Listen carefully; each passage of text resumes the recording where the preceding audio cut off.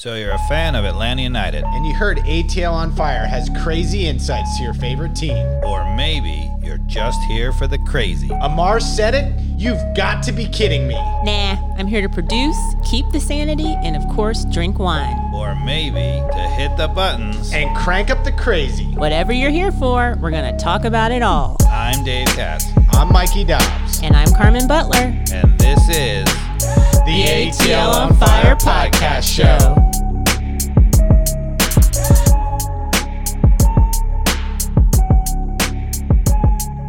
Hey everybody, welcome back to another episode of ATL on Fire, the podcast where we talk all things Atlanta United Football Club. And as always, I'm joined by Dave and Carmen. How's everybody doing this evening? Awesome to be back. I can't believe it's been this long. It has been a minute. It's been like, what, 2 weeks, Carmen? Something like that. I've missed you guys. Yeah, we missed you. Just life is getting in the way. We got off our schedule. We were doing pretty well, but I think we at least maybe compounded some of the tough things to talk about maybe into one podcast. So there's the upside there. But before we get into that, we have a beautiful red wine on a Friday night. Dave, what are we getting into here? It's a Spanish wine. Pronunciation, gee. Vaqueras. Vaqueras. Anyway, it's a Garnacha, which my dad's probably going to pummel me if it's not right. I assume it's a Garnacha grape, but and that's the Spanish version of that Garnacha because it doesn't say the grapes otherwise, but that's what I think. It's nice. Yeah, it's very nice. Thank you. Spanish. I thought I'd, mix it up a little bit, maybe in honor of our boy Miguel Berry, who we may talk about. Oh. He's Spanish. So, I silenced the ATL on Fire podcast. Oh, gosh. I'm going to say it again. Miguel Berry. See, it worked again. Also, in the vein of spirits, we want to thank our sponsor, Wild Heaven Brewery. That is something to cheer about. Yes, Wild Heaven Brewery, as always, hooking us up. Probably a good weekend to get up there for a cold brew. They have fantastic beers. Dave, any comments on Wild Heaven? You've been drank a lot of. Is that a comment? They're not. What is that? What's the old hair club for men? I'm not just the leader. I'm also a client. That's right. He's not just our sponsor. I'm also a consumer. So we got a lot to talk about this evening. So we got a thick agenda. So we can talk about it all, but we want to talk about, obviously the news of Araujo going. We'll touch on that. There's 3 games that we haven't gotten into, which include a loss to Miami 2-1, where our friend Josef Martinez put 2 in the old onion bag. And then another 3-1 loss at home against Charlotte FC, where our old friend Justin Miram put 2 in the old onion bag. Oh, man. And I think we ended up getting a goal at the end of that with header from Parata or something like that. Yep. And then we finally have our last home game in that stretch against Colorado and end up getting a 4-0 win. We'll talk about that. Hot and cold. We're going to talk a little bit about little bit about tactics if everybody's up for that. Predictions for what's to come in the Chicago game and for the rest of the season. Okay. Maybe if there's time, I'd love to talk a little bit about the U.S. men's national team and what's happening in football across the pond. So there's a lot to talk about. We got a ton. Yeah, that's a ton. So, 6-hour podcast. Here we go, people. Strap in. I don't know if we'll make it into all those topics, but there's plenty of things that we can talk about. All right, I'm ready. So the first thing I want to talk about is, after we had 4 losses and we had the bad loss to Charlotte, which we'll talk about the analysis of that game, this idea of intensity, urgency that is lacking from the players became a big thing that Pineda brought up as the issue. And, kind of claiming that the energy levels are high at practice. There's intensity, but it seems like on match day, particularly during that run of losses from Memphis, from the Open Cup through the Charlotte game, people weren't up for the games and weren't giving it their all. And I think there's certainly evidence of that. I mean, what you're seeing in terms of energy levels, maybe not being as high as you want. And you see that in a lot of games, even games you win. But the thing that struck me was that he said that was the number one problem. Yep. To fix, and it's on him.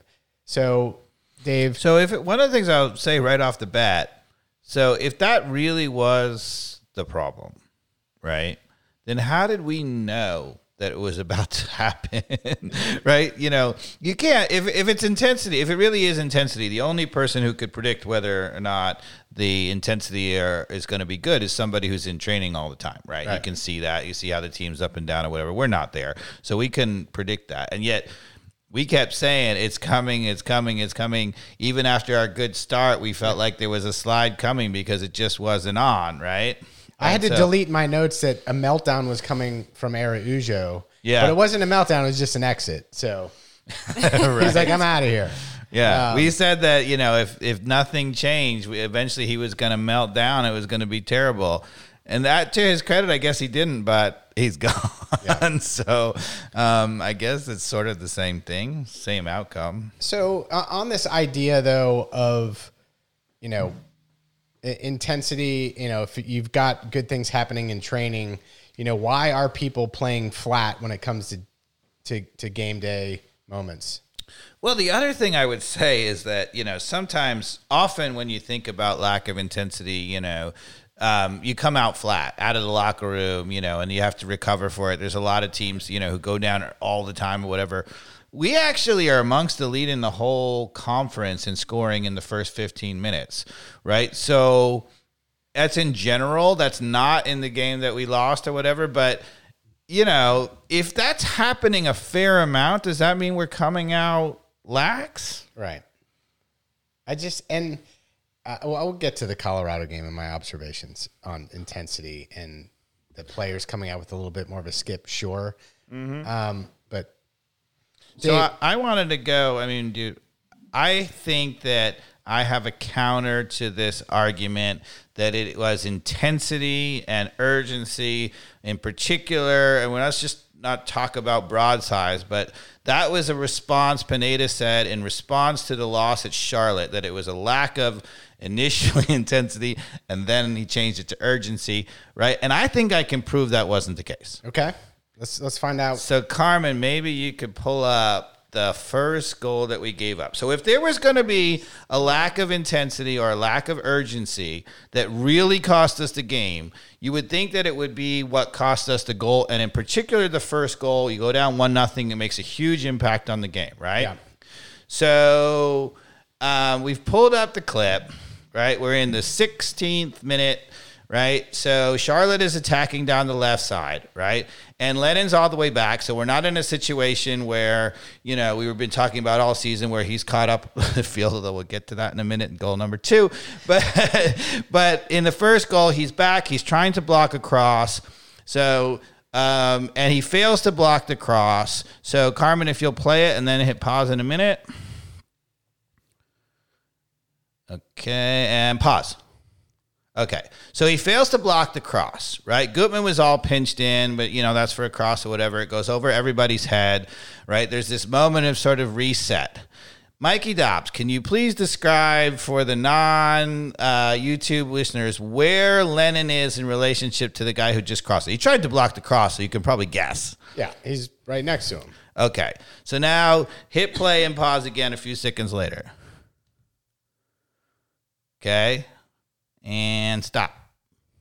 So they cut over to the other side. Stop. Yeah.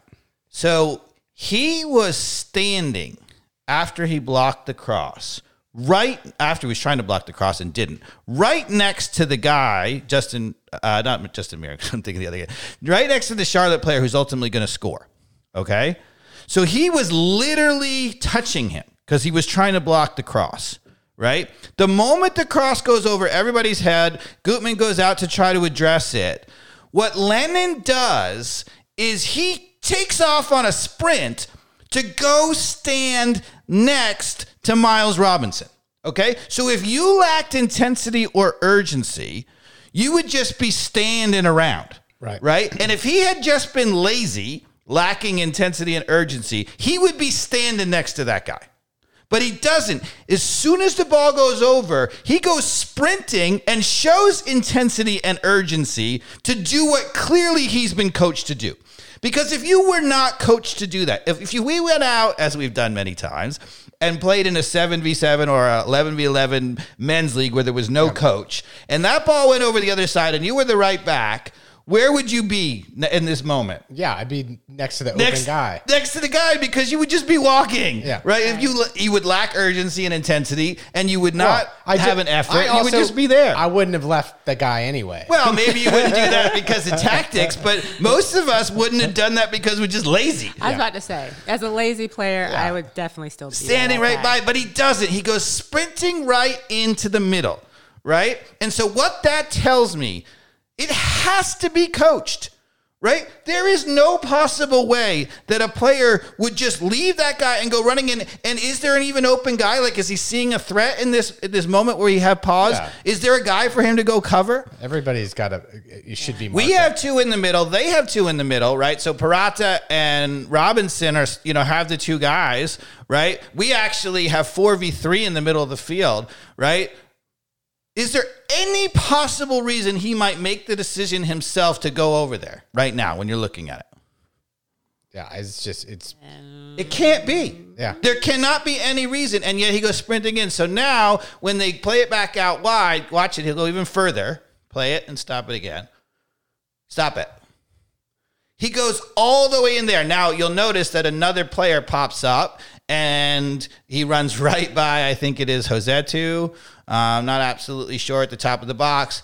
Paratas is sort of at 6s and 7s. He's covering nobody. But regardless, you might look at this now and say, which a lot of people did, and said, look, he covered the wrong guy on that. That was not the case. He ran in there and was standing there for a good 4 or 5 seconds before that guy ever made a run. And it correct me if I'm wrong, but this confuses the other people on what their assignment is when he pinches in. Right. Because they actually can shift over because they're like, oh, I guess he's got him. Right. But there was no reason for him to do that. If he lacked urgency and intensity, he would be standing right next to the guy. Now play the rest of the clip. Yeah, tap in at the far post.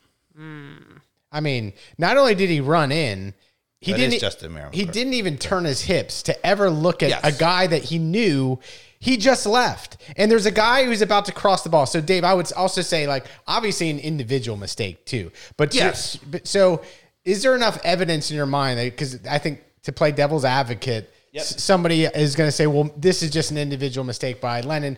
He wasn't being coached to do this, and maybe he did get a lashing when he came off the field. That that's not what's being trained. I would say there. So all those people say individual mistake. I would say yes.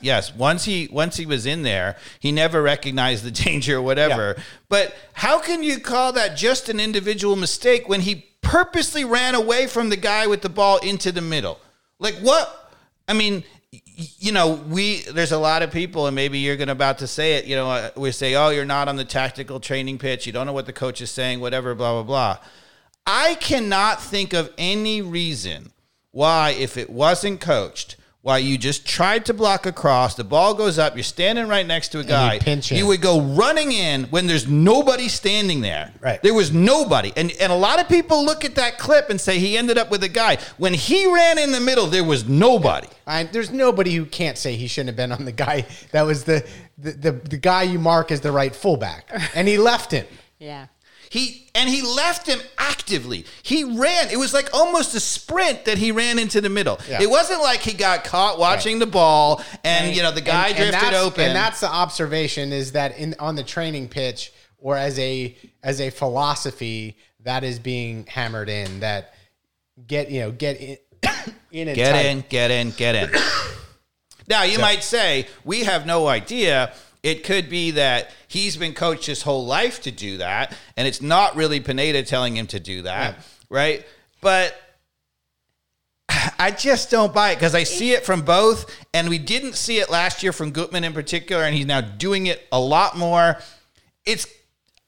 we don't know. We're not there hearing him coach it, whatever. But I just cannot see a justification, even if you were the kind of player who did that, why you sprint away from an open guy into the middle to cover no one. Yeah, and even if he's done that, that's just like the player he is. At some point, Pineda has to say, stop. Because he's been doing it over and over and over. So I agree with you. Pineda. So that changed the whole game. That moment, because that was their first goal. Yeah. Right? And Pineda gets up there and says, we lacked urgency, we lacked intensity. I actually think in that play, you could say we had too much urgency and too much intensity. He wanted to do something in the middle, maybe, right? And he left the guy wide open. Yeah. But he did it on purpose, and he did it with active intensity or whatever. We just proved that he wasn't being lazy and checked out or whatever. So let's stay on this topic of we don't know, okay? Because we're not at the training, but we continue on this podcast talk about Pineda's tactics being wrong. So how do we know what his tactics are, Dave? So that's one example that we're inferring, right? That he's being told to pinch in there. And we've seen that with Gutman as well. So again, observations, this isn't one isolated incident on why we're thinking this is a directive being asked of his fullbacks to pinch in, which, as we just saw in that case, creates confusion on assignments when there's plenty of people in there to assign the right people. Don't leave the guy that's obviously needing marking as the right fullback. Right. So, Dave, what other examples come out to you in terms of just known tactics that Pineda seems to have in place? Well, you and I have discussed that one of the things that we do 100% know about tactics is we do know what the starting lineup is, right? And as we'll get maybe to later on the tactical board, Miguel Berry is not an MLS player. He is absolutely not. I mean, he originally started at Columbus, was his first MLS job. He had 3 seasons there, mostly 2 seasons. He scored 2 goals one year. He scored 8 goals. That was obviously his key moment. They dropped him even after that, which says something. They dropped him. He was at USL. Then he went to DC United for a minute. He never really played there. They dropped him to the USL. Yeah. And we picked him up for God knows what reason. And we're only paying like $100,000 a year. He's on the low spectrum. So, Dave, you want to go right to the tactical board? You want to see exactly where he's going? No, I want to talk about. But I have something else if you want. Yeah, just the fact, right, that Miguel Berry, he's not MLS ready. God, where was I going with this? In terms of why he's playing him, I was mentioning, I don't know if you said it, that wasn't he targeted by Pineda or influenced to be maybe some value? I was the one who started that rumor, and we don't know for sure. Okay, so we don't know. But the reason why I started that is because as we were waiting on new signings, we were trying to find a striker, right? And we knew that we didn't have a striker. Josef had already left, and it was like, whatever. And Pineda talked about how he had a couple people coming, right? And he said he was particularly excited about a player, and it turned out to be Berry, clearly, because one of the things he said about him is that he was really tall and whatever. And you might say that's also true of Papa Giorgio, but this was before that. And he said specifically, we're really excited about Berry because he's very physical, very tall, the kind of striker that I like to play with. And I mentioned this on the podcast because I was like, who as a professional coach just likes a player because they're tall? Yeah. Right? I mean, because tall is good. It goes back to use it. Identifying talent, right?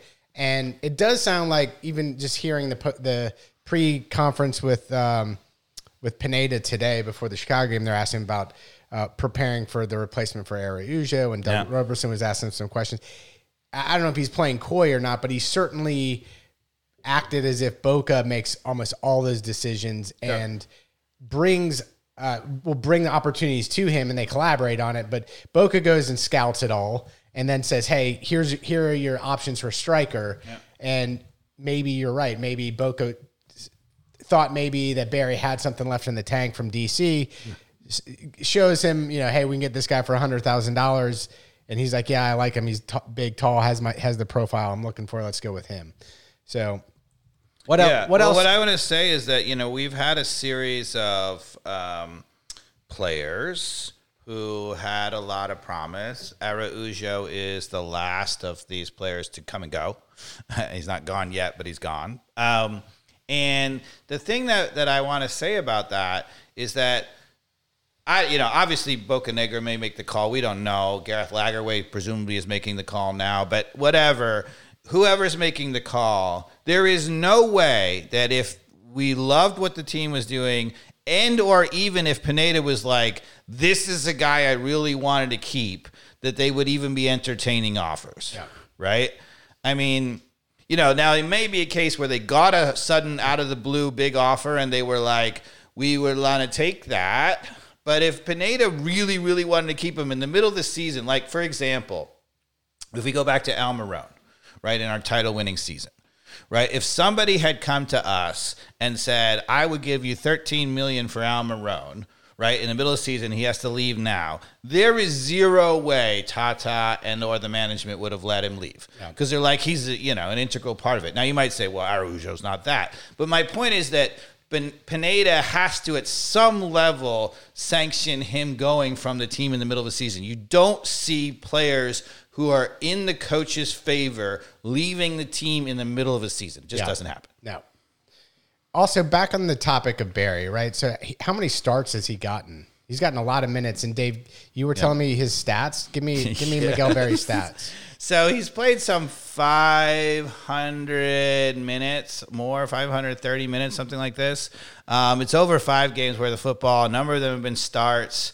In the entire time, 526 minutes, he has 2 shots, 0 on goal. How many assists does he have? 0. And even just like average Joe, right? Like, does anyone have anything positive to say about the game? We talked about this before, but it is unbelievable. I don't think he's been offside yet. No. And, it's funny because some people, one option that they had, so we've talked about that it doesn't have to be a striker, right? You can go with a false 9. There are other possibilities. You could have played Araujo and Etienne and Wiley, for example. But even if you're 100% like, I have to have a prototypical striker. If you look at Machop Chol, who a lot of people are saying, oh, he's no better than Barry. He is better than Barry, even statistically. I mean, he's only played like 100 minutes. Oh, when he's scored. Already, that's better. He hasn't done really well. No, correct, but I've already seen Machop Chol come on for Barry, and within 5 minutes, you're saying his name. He's involved in the attack. Yeah. It's positive, right? Like, is it amazing? No. We're talking so much about Barry. Can I go on the tactical board? I just think this would be hilarious. Yeah. Get over there, Dave. Let's get you Hold on. She's going to set you up first, tactical though. Board. Yeah. Come on over, though. Tactical board. For the listeners, this is where we are favoring the YouTube audience and have a pretty cool board that we go to where Dave is moving some players around in different situations and really helps kind of bring to light what we're seeing and what the pros and cons are. So, Dave, what you got? Get that mic next to your mouth, too. Don't be shy. Okay, to be fair, I'm not going to show you anything earth-shattering here. Although we can go back to things. I do have some tactical things I can say. But here's the thing. And we have to replace Yakamakis with Barry. So I'm going to show you, and forgive me for a second because we should have probably had this more queued up, but I can do it in 2 seconds. So I'm moving the whole team playing against us up the field, and Barry's playing as the striker. For those of you who are not on the YouTube channel, basically the team we're playing against is up the field. And in this scenario, we're going to be trying to play out of the back, right? So I kid you not. I literally watched him for 10 minutes, just him at the stadium on Wednesday night. Yeah. Right? And we had the ball between Parata and Miles in the back. It was maybe slightly up the field from here, a little outside the 18, and actually these guys are switched. But I kid you not, I want to show you this. So Miles has the ball here, right? Barry's up here. And he dropped and he made one of those, if the ball's in the middle of the field, Mikey Dobbs, you make these this run where you drop a little bit and then you try to go. Yeah. Okay? So Miles Robinson is 40, 50 yards from him up the middle. So let's say that Miles Robinson can somehow hit this 60, 50-yard ball. Yeah. It's straight up the middle, right? So there's no angle for him to do it. So he's got to take it coming over his shoulder, right? And if he somehow manages to bring it down, is Barry ever going to be able to run off to the goal from there? No, just send him into no man's land. What in the world? Whoever coached him when the center back has the ball that you should be looking to run off the last defender on the line, try to beat the offsides trap with your pace? Even with Erling Haaland, you would never do that. Yeah. Because no way you want that ball being delivered from 50 yards. And he did this over and over. He walked back. He was here. He was offside a lot of times. Then he finally got onside. We won the ball somewhere in, and he was like, oh, this is what I've been told. Coach wants me to make the run. So he just did this. He just did this curly Q run. He went, oh, he's offside or whatever, and he came back, and then he did this, and then he stood. He's got good movement, that's what you're saying. It was unbelievable. I mean, you saw on Twitter, there was a heat map of him, and it was a huge blob because he just stands. The moment that Papa Giorgio came on for him right here, he dropped a little bit off here. We scored the first goal right after he came on. Mm-hmm. There was a ball played to him, and he laid it, on a curly ball right off to Almada. If you're the striker, that's what you're trying to do. You got to come help the team get up the field. You are not looking as the slowest striker we've ever had to try to run by someone when we are playing at our own 18 with a 50-yard ball over the top. That is asinine. And can I hit the fire button for yourself there? But He's heating up. He's on fire. But also, in terms of urgency and intensity, if he's looking at his options and urgency and intensity is a problem, what have you been seeing in Miguel Berry on game day that says urgency and intensity? This guy, does he have any pride for his future in soccer? I have no idea. In the beginning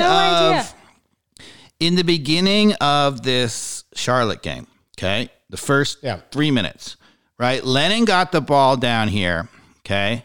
And, to prove to you that we have this airplane tactic, it was in the first 3 minutes of the game. Lennon got across. He got all the way down there, and he actually crossed it to Gutman, Gutman was at the far yard in the 6-yard box. So this took a long way, and we're not going to move all the other players. But if this happens, who would you think would be also fighting for that cross? Maybe our striker. Miguel Berry. Miguel Berry was standing with his hands on his hips here. In the first 3 minutes of the game, our left back was further in the box than he was. Yep. I couldn't believe it. I was like, okay, we're in the box. Lennon's going to serve it. It was a perfectly laid ball to him. Everybody in the entire universe knows Lennon's going to whip in a ball. Yeah. Go attack it, right? And he stood and watched. He's invisible. He's invisible. Absolutely invisible. It's worse than invisible. Like, who actually taught this guy how to play soccer? I don't know. I watched it. I watched closely the other game. I mean, it's just, like you said, he was just going in circles up top. Like, it was like, what is he doing? Who looks for a through ball from our center back for 50 yards when you're not fast? Who doesn't get in the box when Lennon is about to serve it and everybody knows it's crossing as the sole striker on the team? So what do you think Pineda sees in him? Like, can we guess? Can we? Yeah. I mean, like, what could it possibly be? He sees that he's tall. All right, that was some tactical board action.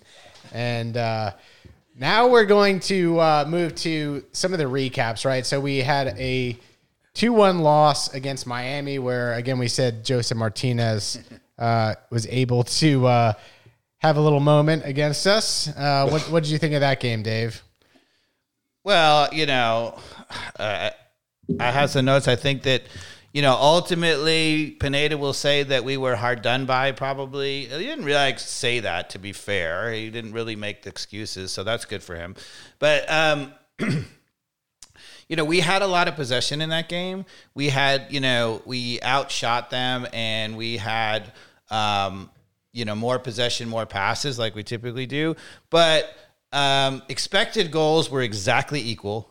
And we really weren't creating any chances. You knew, everybody watching that game was like, if we don't score now, we're in trouble. And to be fair, in that game, again, the airplanes were just ridiculous. If we want, if I was going to say anything about that game, I'll run through the series of quotes.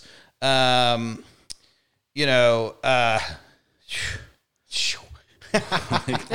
love the moans and groans. It's like your logo on your shirt. This is an upside down period for the club, just like our logo there. It was absolutely nuts. And so the expected goals were equal at 1.52. We had an advantage in possession, 56-44. We led in shots, 14-9, but we didn't have chances. We literally didn't create a lot of chances. And so you kind of knew it was coming back. And if anybody were going to do it, right, it's going to be Josef Martinez off the bench. He hasn't scored all year coming into this game. Zero goals, right? And he gives up 2, right? And they were good, right? Yeah, they're right. But first was the penalty kick. The second one, he got on, a nice classic, little quick movement in the box. Barry, if you're watching that, quick movement in the box. Yeah. Get into the box. The heat map that they showed on Dirty Soccer wasn't really getting into the box.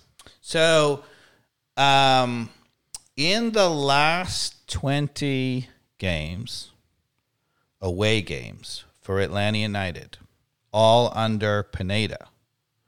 You want to take a guess? Here's my trivia question. Yeah. How many games have we won?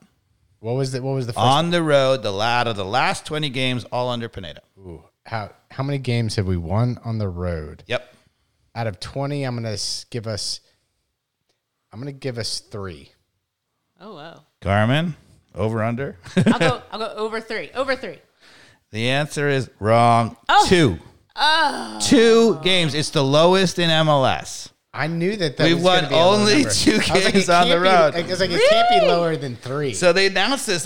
My jaw dropped. But, we're talking about, Pineda, and everybody gets caught up in the individual games. And sometimes, because we're not affiliated with the club, we're not, we don't get these stats like they do. But, on the broadcast, they have these stats, and they're like, it's not good. Just 2? 2. Wow. Oh, we've tied some games. Okay. So it's not all losses. We're not 18 losses, but 2 wins. 2 wins, people, on the road. That's not great. Out of 18, that winning percentage, it's not a high number. No. And Mikey Dobbs, that was a great guess, by the way. I have to give you props for that. I know. I was like, that is really low, but I'm gonna go. I was like, he wouldn't ask the question. It wasn't. Yeah. So, I started off this game saying, we still have the airplanes, and then I said, I don't understand why the outside backs are, even when we're back, they don't mark out wide and close somebody down. The number of times we just give anybody an opportunity. And in this game, I will say, the second goal that we gave up where Josef Martinez scores, it's an interesting thing. Right. So here's my description of it. Right. We don't need to play the clip, but we have, when our airplanes in this game, again, we had this situation where Araujo and Etienne were expected to cover in behind our outside backs. Why? I don't know, because they were pinching in, whatever. But anyway, I said, please stop making everyone else cover for our outside backs. Last year it was center midfielders. This year it's 2 of our starting 3 forwards, right? We have 3 across the front, and they're covering in behind their backs. But anyway, so that, in this case, we turned over the ball. It was up the field. We had a really good situation, right? It was really good. It was a few minutes left. We are, at that point, we were down 1-0. Right, because we scored only after going down 2, right? So we're 1-0, key game, right? Could equalize, right? Yep. And we have a really good situation, right? We turn over the ball in their half, we give it away, right? And the guy's under a ton of pressure. We actually got a nice counter pressure. Everybody talks about pressure, counter pressure, right? We got a really nice pressure. He's under total pressure. The guy just launches the ball up the field, 30 yards, right? Just up the field. Right? I said, once again, we have really good pressure up top. And once again, it's relieved by an aimless 30-yard ball that was into the corner. Gutman was so far pinched in, he didn't even get out there. So that ball that was played to Martinez, it came off a 30-yard ball where they were under pressure, and the guy just kicked it. Yeah. How do we get beat by a guy being under pressure? You know, that's what we want. We want that guy under pressure. We want to force him just to kick the ball 30 yards up the field. We recycle it, right? Except for we couldn't recycle it because they had a guy wide open. Yeah. And old Josef Martinez. Well, he played to Josef Martinez. That was the guy who got on the ball. But everybody, again, looks at the end of that play and say, you know, how did Josef Martinez get in behind the backs? I'm like, yes, of course, we should have done better. Parata should have done better. A number of people should have done better. But how do we, when we have a counter pressure moment, the guy's under so much pressure, he just kicks the ball 30 yards. How does that lead to a goal against us? Right. How are we not in a shape, right, to be able to scoop that up, at minimum, keep possession? Yes. But yeah, it better off, right, scoop it up and then get it back in the mixer quickly. Right. And so this is... You know, and you could see it on that play that everybody, every time our outside backs are pinching in all the time. I mean, Hernandez, when he played in this third game, the first few minutes, I thought it was like on a yo-yo, like, because he hasn't been playing a lot. Yeah. And again, this is how, you know, people ask us, how do we know that's being coached? I watched Hernandez because I was like, we haven't seen Hernandez in a long time. Let's see how he does. That's the one nice thing about the Gutman injury is we're seeing a little round. So I watched him right from the first 5 minutes, and he sprinted, I think, the first 3-4 minutes of the game, he sprinted 10 yards out because they looked like they were going to play out to the guy. Then as soon as we looked like we had the ball, he sprinted 10 yards in, and then he sprinted 10 yards out, and then he sprinted 10 yards in, and then he sprinted 10 yards out and 10 yards in. And so you tell me that's not coached? Yeah. Right? Why in the world is he running back and forth like a madman? And none of that play did they ever get even close to playing to his guy, or he wasn't involved. Right. I was just watching it off the ball, right? And I was like, he looked like he was a yo-yo, you know, going up and down, you know, like somebody had him on the string up and down. Let's go, right? And he just came in the game, right? He hasn't played before. This was the Colorado game. Yes, the Colorado game, the third game. I'm like, I couldn't believe it. I'm like, well, that's not good. It's not a good start. Regardless of whether he makes good plays or bad plays, he's on a yo-yo. Why don't we rewind one game to Charlotte? The disaster game? Right. You want to talk about that one? Yeah, so let's go right to the clip again, right? So second goal, right? So we give up, you know, I just showed you how I thought our intensity actually cost us the goal, right? Let's go to the second goal, right? So now everybody is going to be talking about in this goal the fact that on the end of the play, Gutman tugs the guy down, right? We get not only a penalty kick, but we get a red card, right? That's terrible. Yeah. But we stop the clip here, which is the very beginning on the highlight package, right? And what I want you to notice, right? So that's Lennon, right? Obviously, right? You, Kat. So what's happened here? He's actually in the front corner, okay? So he's all the way in Columbus's end, right? Because he was airplaning. Where he always is. Where he always is, right? He was totally airplaning, and he actually is given that look because he slid a challenge, and it was actually a fair challenge. Yeah. But he got called for a foul. Right. I remember stupid that. MLS refereeing. Yeah. And he was jarring at the ref, right? So he jars at the ref.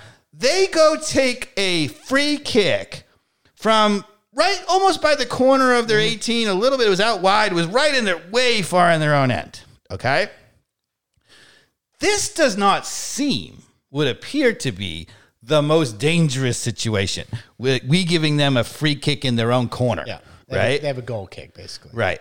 So the problem is he's so much in airplane mode that he's arguing here. And even though they have all the time, they didn't take a quick free kick, right? They put it down. They looked around. The guy was back. They got some players up. He's still standing there. Now stop it. Okay. Yeah, there's 3 people bombing down the left side. Well, so there's 2 guys right at midfield. So the guy who's going to get on the ball is the guy running, right? But there's 2 guys right at midfield, right?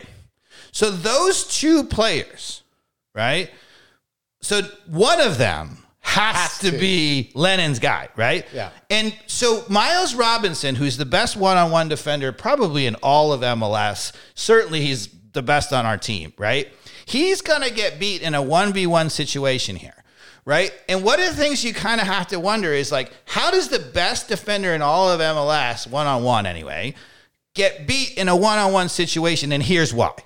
Because you can see it, maybe he stopped it a few seconds late, but he was actually up 5 yards because he thought they were going to play to those 2 guys. Yeah. Right? So he actually has to recover in behind him, and he's 10 yards behind the play because he's covering for our center midfielder who's not there, and Lennon, who had all day to get back after his airplane and is doing nothing. So everybody's going to talk about how he got beat, and then ultimately, if you watch, when we play the clip, Parada comes over and does nothing, right? He gets in no man's land, and he doesn't. So there's mistakes. Miles Robinson got beat, and people are blaming him. Yeah. But he got beat because the guy had a 15-yard head start, right? And then Parada doesn't come over. But nobody is talking about the fact that Lennon was arguing in that front corner while they had a free kick, and it left 2 guys in behind him, which caused Miles Robinson to be pinched up because he was worried about it. Hey, Carmen, my boy's wicked smart. wicked smart. And He's heating up. I mean, so now play the clip and watch how Miles Robinson gets beat, because that guy gets to it first and he's behind him, right? He never really gets beat. The guy was just ahead of him. And you can't tell me that guy is faster than Miles Robinson, right? So we now make a great save, right? But you'll see we give it up again and we give up the goal. But so it doesn't matter, right? But my point in this clip is, that's how all the pressure came our way. Guys. right. Wow. A great observation too, just in terms of, again, the issue we've known, right? Which is our fullbacks don't play fullback, or at least one of them doesn't.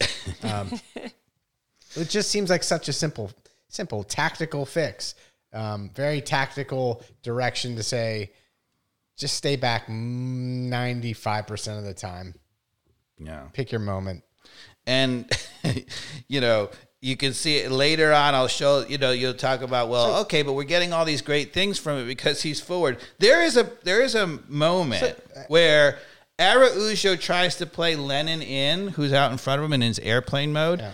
And he hits him in the back with a pass. I remember that. He literally hit him in the back. If there is not an illustration of what's wrong with the team, when our best guy getting in behind defenders, the fastest guy, is trying to play our wing back, and he hits him in the back. Yeah, which is I since we designed the entire team around Lennon going up the right side, and Araujo's leaving, and Lennon's taking that space anyway. What are your thoughts? Since we know he's not going to take Lennon out, right? Like, he's number one on the roster for Pineda. Sure. Ronald Hernandez plays right back, and Lennon just becomes the right forward. It could. / winger. So, the thing about it is, and it's actually interesting because a lot of people say, well, it's got to be intensity, right? Because Charlotte in the first game, we killed them at their place. Yeah. Right. And then in that game actually had the same, I think, exact starting lineup as what we had at home, because Papa Giorgio had just come to the team and he didn't start.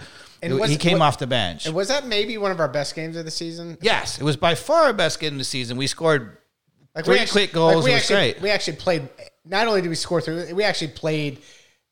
Our best game that I saw us play. It was a game where, like, okay, I'm not complaining in my own brain as I'm watching this. I went back to my notes. I said, how is that possible, right? How do we crush them on the road, right, and then get crushed at home? What happened? What changed? Yeah. What was really interesting? I had all this praise for Pineda in that first game because for the first time all season, both Lennon and Gutman stayed back on the road. And we had all this success, right? In this game, suddenly I was like, it was super airplane, right? And, and I was like losing my mind. I'm like, okay, what's our tactics? Like, so it almost seems like the players must be making the decision on their own because it's one game, it's super airplane. It's mostly been super airplane. But there have been a few games, including this last game against Colorado. People are saying they were airplane. No, if you watched, I was in the stadium watching them. Lennon and Hernandez were back so much of that game compared to what they normally are. And if you notice what happened, who was freed in that game? You saw Araujo have acres of space and run at people like that look like deer in the headlights. Like, don't run at me like this. So we want Lennon running at us like that. So here's the thing. So I'm trying to figure out how it is that sometimes we have it, sometimes we don't. And what I think that the thing that comes back to is at the beginning of the season, we were playing 3 in the back. We had it overloaded with Robinson coming out right? And then we got off to a good start. You thought he would stick to it, but he didn't. He suddenly started sending Gutman and Lennon all together, and we went right back into the garbage, right? Anyway, my point being that I was trying to figure out what it is that makes that decision. And I don't think it's just players randomly doing it. And I used to, I thought, I gave him so much credit at the beginning of the season because I said, all last season we said that was the problem. And this season when we came out, we didn't have it. It was only one of the two. We kind of think both should be back, but at least in this case, it was only 1 out of 2. We talked about it a lot, right? And we did really much better than I thought we would because I didn't think that he would realize that was a problem. I didn't think that he would correct it, but he did. He did correct it. He kept Gutman back. And then he had Robinson switching, shifting over, and they kind of had a back 3, and it worked, right? So I was like, oh, good, not only are we winning, but we're winning for a reason, right? That he actually cured one of our problems. I still thought we were pinching in too much, but he cured one of our problems. And then suddenly we have airplanes again, and I'm like, what? And you know what I think is? I actually think he is looking at the other team and making a decision that today, this is a really effective thing against this team. They're weak there. And in another game, it's not. He's doing it game by game. He's talking to them, and they're getting instructions each game. Today you're on an airplane, today, whatever. Yeah, he's tweaking it on how. I think he's doing tactics up the wazoo, right? Okay. He's just I think you're overthinking it. I would agree. Because otherwise, how is it that we're suddenly this and that? That would never happen, right? Yeah. If you have a player and you gave him free reign, he would do the same thing kind of all the time, right? And suddenly, for example, in this Colorado game, when we were dead terrible, we've been terrible for how many games? We had won 1 in the last 8, and we came out in that game at home against the worst team in the league because in the West, right, last place team, and suddenly Lennon and Gutman were. Not Gutman because of Hernandez. Yeah. We're at home, and you might argue, well, Hernandez, maybe he can't go forward. But it was Lennon, too. We were 4 in the back almost the entire first half of that game. Yeah. And I was like, what? Because it's Charlotte, when we were absolutely catastrophic and got killed, we had super airplanes. I just showed you one example, right? And I was losing my mind. I'm like, so if we're the better team, and we have certain players who are better and we want to take advantage of them, why would we be switching tactics that much from game to game? Yeah. No. You got the talent to have consistency. Especially at home. Just go beat them. So, but I think that was the thing. If you look at Charlotte away versus Charlotte at home, I think Charlotte away, he was worried and he had them back. And then Charlotte at home, he was like, oh, we're at home. We can dominate. We're going to have possession all the time. It's not going to be a problem. We can go or whatever. We got burned. What else in the Charlotte game, Dave? What else in the Charlotte game?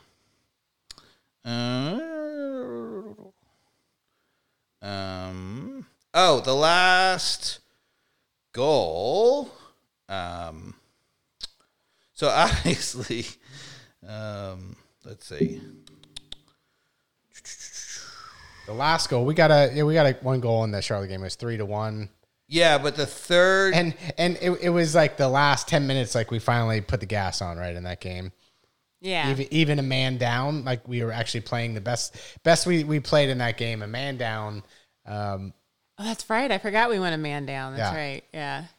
And it was almost like Pineda was actually hopeful we're gonna come back in that game. Like had we gotten the second goal, it was gonna be a chance for a tie.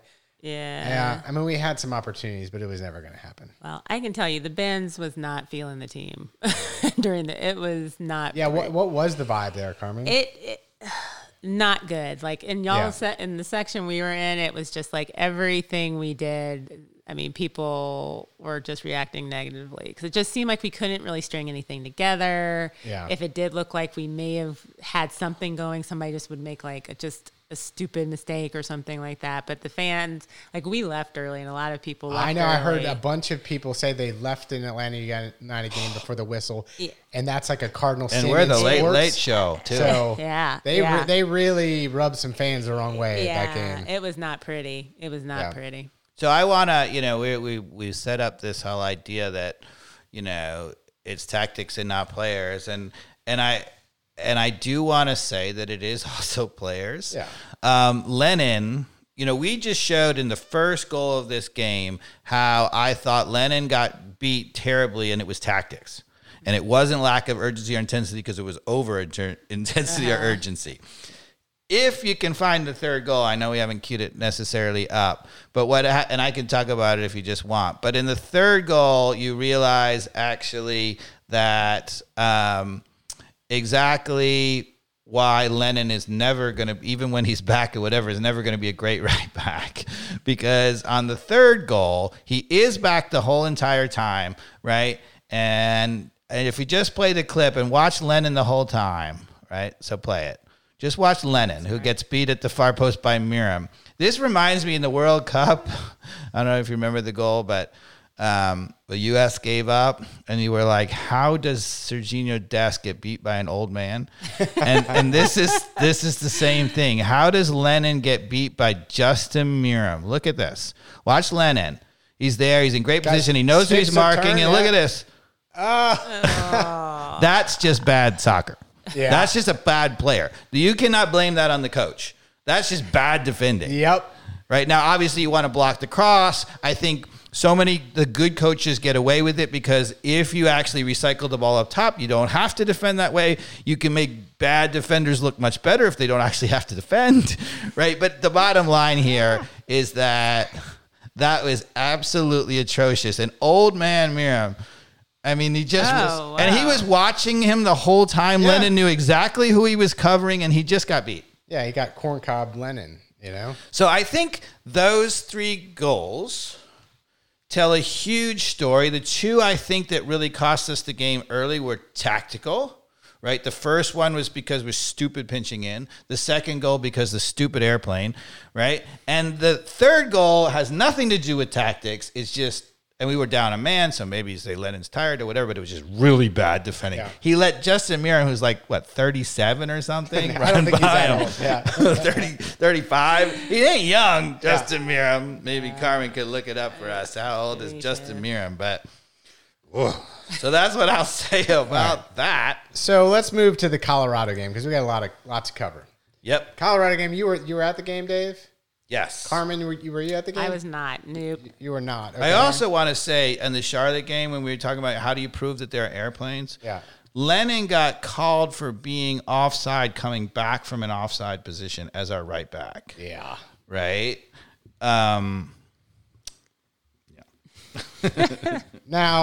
I mean, that can happen even if there's not airplanes, but it happens a lot when there are airplanes, right? The Colorado game, we obviously saw right out of the gates, the team came with a little skip in their jump, right, from the whistle, which is fine, great. Like, so my first observation was like, okay, well, Pineda hasn't obviously lost the locker room. That's good, right? That's a good thing.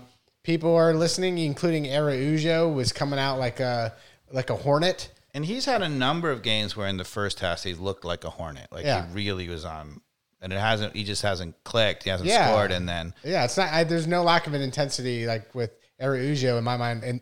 In the broader set of games that we have, I agree. I think he comes out quite often like that where, he's almost trying to do he's too intense. I was like, oh God, that was my first reaction to the intensity that I saw. I was like, oh God, they're just going to overdo it.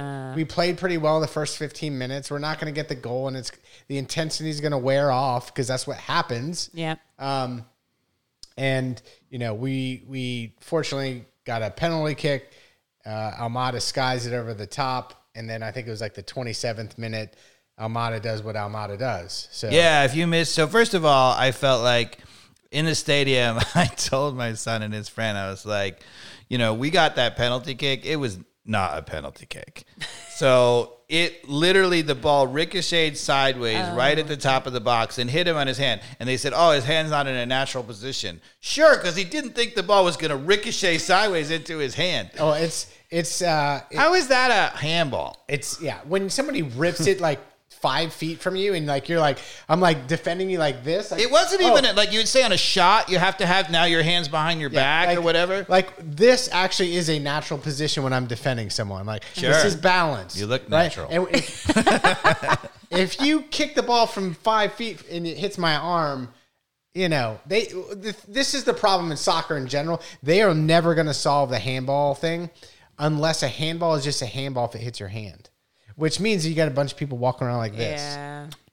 I think, as I've talked about in the past, there's got to be some way, and people don't like subjectivity in the game, but I feel like why not have a situation where in the penalty box, it could be a penalty kick, but it doesn't have to be.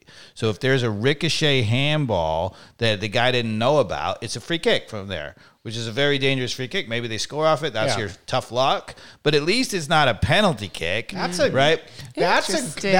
really good idea. Whereas if a guy blocked it on a shot that was going in, then sure, penalty kick. Yeah. Especially if his shots go if there's a chance the same way how they credit the goal, right? If there was a chance it was going on frame, then you give the penalty kick, right? Pierluigi Collina, who I thought was the best referee that I saw, at least in my era, I know what he would have done, and this is before VAR, so I don't think you could do that anymore. He would have said free kick, and the guy was only about a foot inside the box. He would have been like, it's outside the box. Yeah. Right? That's what he'd done. And he said, that's fair, because, it hit his hand. That's not good, and it was in your own penalty area, but it shouldn't be a penalty kick. You didn't earn a penalty kick by ricocheting a ball off somebody sideways into his hand. Yeah. So, Dave, in terms of just the first half, even, what's your grade on the way we played? Not intensity aside. The first half of the game of the Colorado game, you mean? Yeah. I thought overall in this game we were much, much better. In particular, we really didn't give them too many good chances. That being said, in the whole first half, we had a ton of the ball as usual. We didn't create that many good chances. And if they get a lucky goal, we would have probably lost. I don't know. I felt like Colorado was just so bad. There was some, had they had any talent, they would have seized some of those opportunities, but they never materialized because they just made some bonehead moves. As we've said before, this team to me is only really great when everybody's there. And this team came to life when Papa Giorgio came on the field. That's when they were finally looking really good, right? But I didn't think that was actually us dominating the game the whole time. We had a lot of possession. We at least didn't give up great chances, but we weren't creating good chances until Papa Giorgio got on there. Yeah. But let's talk about this free kick. So I don't know unless you want to talk about the penalty kick that we got was a handball, right? And then we scored a classic, not coached goal, which if you've got good players, you score that. But Almada hits an amazing free kick. That was just one guy bailing us out, as he's done multiple times, right? So I didn't notice, and they brought it up on the broadcasters brought this up, that we do a wall in front of their wall. Yeah. I haven't seen that before, and I kind of like it. What's your opinion on that? Because, there's so much craziness that goes on. Now they got the guy laying on the ground, their wall jumps, and we've got our wall in front of their wall ducking. But I do kind of like the fact that does create a little bit of a screen for the goalkeeper. That's obviously the role of it is to try to make the goalkeeper have to take an extra step over to see. Yeah. The goalkeeper definitely is at a disadvantage with that extra layer of people and not seeing, and he never moved on this. He never moved. I mean, he just stood. The wall jumps perfectly, and it still goes over the jumping wall and right into the top. Well, not right in the top left, but it was pretty snug. Amazing thing is he got it up and over the wall. By the time it hit the goal, it was about mid-height, which means the dip on that kick was ridiculous. It was, yeah. I mean, keeper just stands there dumbfounded. Say it again, but that's why that guy can really play. But that's why I was kind of in favor of that weird wall. I felt like that was another layer of distraction. Yeah, where he couldn't see whether Almada was going to go far post or near post, and by the time he was ready to react, it was just too late. Yeah, I agree. All right, so then. The game is 1-0 for a long time. I think up until like almost the 80th minute, it was our second goal. So that's a lot of nail biting for me behind my Apple TV, Dave. Yeah, it was 80th minute, Araujo. You're right. So it wasn't like we really ran away with that game. No. It clearly felt like I was just waiting for a tie to come at that point.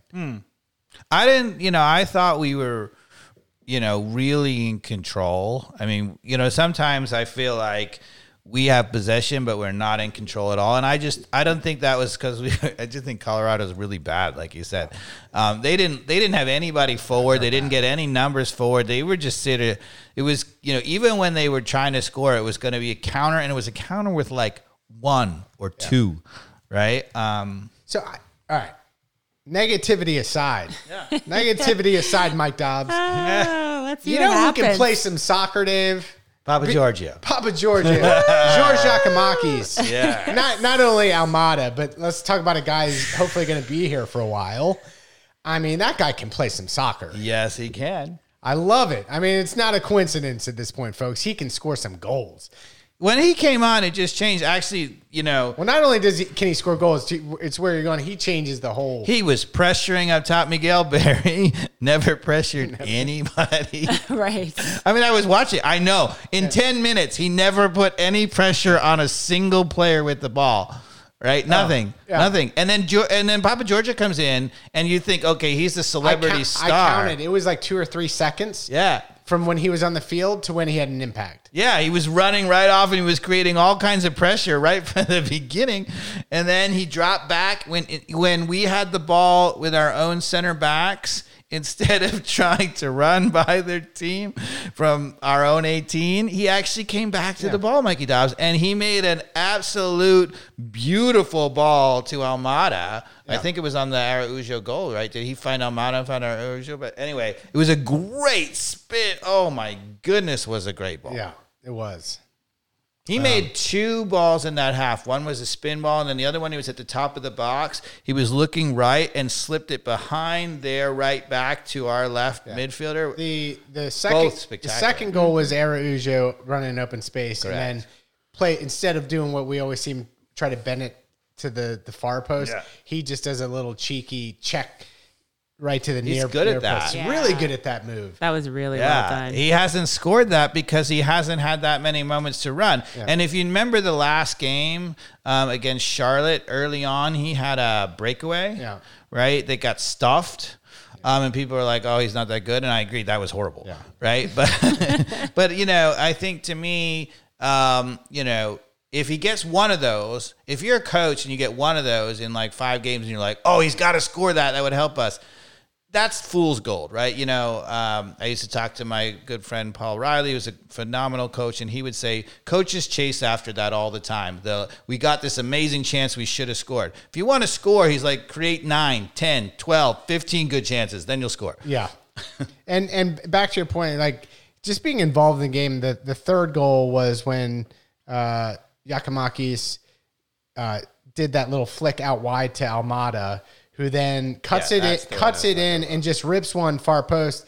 I can't remember, the keeper got a hand on it, but then Tyler Wolf basically makes sure he gets it across the line as it's already going in. He should not have touched that. Why? Oh, because what happened was... You gotta do that. No, the goalkeeper pushed it off of sideways, his own guy, his own player. It hit off a second one of their own player, and it was going in the goal off of their own player. He was in an offside position. Oh. Right? He was in a total offside position. Wolf. Yes, he was. They called it no problem because it turned out it was their goalkeeper to their defender to the other defender to him, so it came off their team. Oh. Right? And that's why, but he couldn't have known that it didn't hit our own player. If it hit any one of our own players in that game, that's an offside goal. Oh, I didn't know. And it was going offside. in. It was absolutely going in. He should have gotten out of the way. One of my kids said that. And I was like, absolutely not. You put that in the goal. He wasn't. Not if you're offside, you don't. You got to know. Yeah. He was really offside. Like, he was a yard offside. Right? It wasn't even close. I need to go back and look at that clip. Yeah. All right. So I was like, oh. And I was like, it's got to be coming back. Right? He was clearly offside. And then they went slowly through the replay, and you're like, it never touched one of our players. Okay. It was their goalkeeper off their defender, off another one of their defenders to him. Okay. Gotcha. So it's like pinball. One of those little offside loopholes. I love it. All right. Now, again, what brings me happiness is the fourth goal. Yes. So we had like 3 goals in the last 10, 12 minutes of this game. That was it's like, all right, this is why I started an Atlanta United podcast. I want more of this. Yeah. I mean, first off, credit to Brooks Lennon. Yes. Nice. What a ball. What a ball. But here's the incredible. thing. Here's the thing, right? If you're out there, Miguel Berry, and you're listening, right? So Giacomakis makes almost the same run that I showed how horrible it was on the tactical board, right? I was going to bring that up, but the difference is he made it when Lennon had the ball past midfield. Right, it was right about at midfield. Yeah, he was whatever. He was just shy of midfield on. But it wasn't from our center back from our own 18. Yeah. And so, first of all, it was wide, so there was an angle. And second of all, he was far further up the field when he made that ball. That's where you can make that run. Yeah, let's bring this up here. Here's Lennon. It's about 20 yards before the half line before he kicks it, I think. And so when he launches it, he's only about 10 yards in our own half. Right? Yeah. That's way farther than an 18. What I loved about this goal, though, first off, great run. Yep. Beautiful chest ball. He's got the awareness to see the keeper's coming out, and he's got to do something with his next touch. Mm-hmm. He tries something audacious, which is to chip a tall keeper who's relatively close to him at that point, and gets enough air above it to do it. And then has the speed to follow up and just make sure it goes in the net with a bunch of defenders. Not just the speed, but the urgency and intensity. Yeah. So that'll give you Pineda. I'll give you that. That's what he got. George Giacomakis has always had intensity. You're never right. That doesn't need to be hammered in. But he also has intelligence. Yes. Because so when Lennon plays that ball, he is so much further up the field than when we were talking about on the tactical board.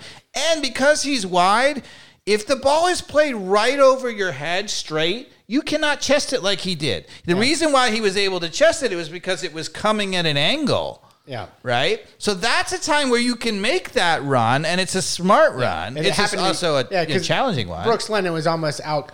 He was only a couple feet from the touchline. Yes. He was way out wide. Sideline. Yes. So that is, if you're Miguel Berry, do your little crazy loop-de run then. I don't think he's going to score like Giacomakis, but at least you got a chance to bring the ball down. I said this like 7 podcasts ago. If we see George Berry again, I was going to walk out of the game. Didn't I say that? Yes, you did. Oh, that's right. Remember that? Yes, I do remember. And he starts again, we're doomed, and I'm rocking out. But you didn't walk out. How many games? He didn't start that game. He didn't start that game. I remember. I was like, I do not want to upset Mikey Dobbs. It's okay. We give you a mulligan, Mikey Dobbs. But you were absolutely right. And the sentiment was right. The sentiment was right. But he did start a bunch of other games after that. Oh, yes, he has. And every single time. All the way up to the Colorado game. We text each other and be like, what is happening? And so if you think Pineda's tactics are good, and I'm saying that they're bad, like that was 6 games ago. We've only ever called for, I think, 2 players, if you're out there and we're wrong, whatever, to be canned. Yeah. One was Adam Jean, who was like a Berry clone. There's 3 that I have. And the other one I thought we said was Breck Shea, who was awful. I didn't hate Brek Shea as much as everybody else did. He's easy. He's what do you easy got? to dislike. You're gonna go with what were your three? Jürgen Damm, Adam John, Miguel Berry, and Amar Sedic. Which Amar Sedic, as far as he's kind of he's kind of back because he's gotten so many minutes this year, and because he's not being asked to do anything more than just possession and ticky-tacky.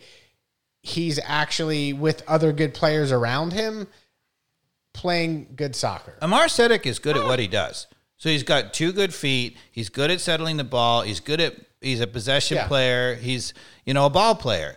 The reason why we've been down on him is because defensively he's not good. He's not dynamic. He doesn't make runs, and he doesn't score goals. Yeah. So as an attacking midfielder, you're like, yeah. I would rather have an extra defensive midfielder, Ibarra and Sosa, and I'll say, look, okay, forget it. We don't need you. Like, this is what we kept saying about Josetu and or him, right? That they're supposedly another ball playing, attacking, whatever. They're not really doing that. They don't score.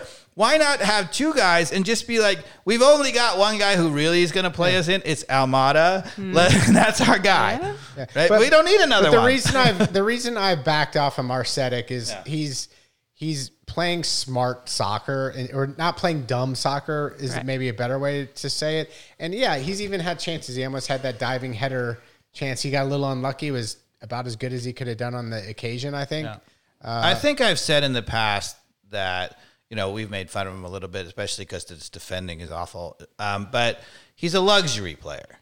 Right? If the team is going really, really well and he can make extra passes or whatever, he can really help, string people together. And he's good at that. Yeah. Right? But is that good enough? I don't think so. I mean, it's like y'all said. He usually gets the ball, passes it to Almada. Yeah. I mean, I'm fine with that. And I'm fine with that, too. I'm fine with that. That's why I'm saying, okay, if you're at least smart enough to do that and not lose the ball, then, hey.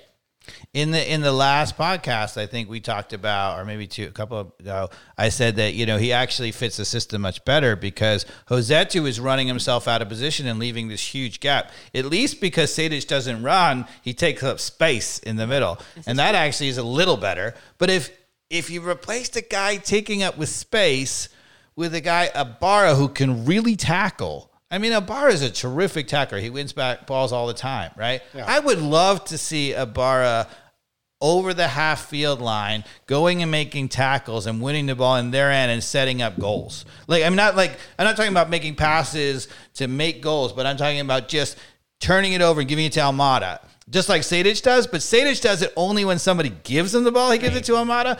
Ibarra could win the ball and give it to Almada. Totally different story. Completely. That's much better. It's one step up. All right. So let's get to the breaking news that really became official today. Yeah. Luis Araujo going back to Brazil to Flamengo. Right.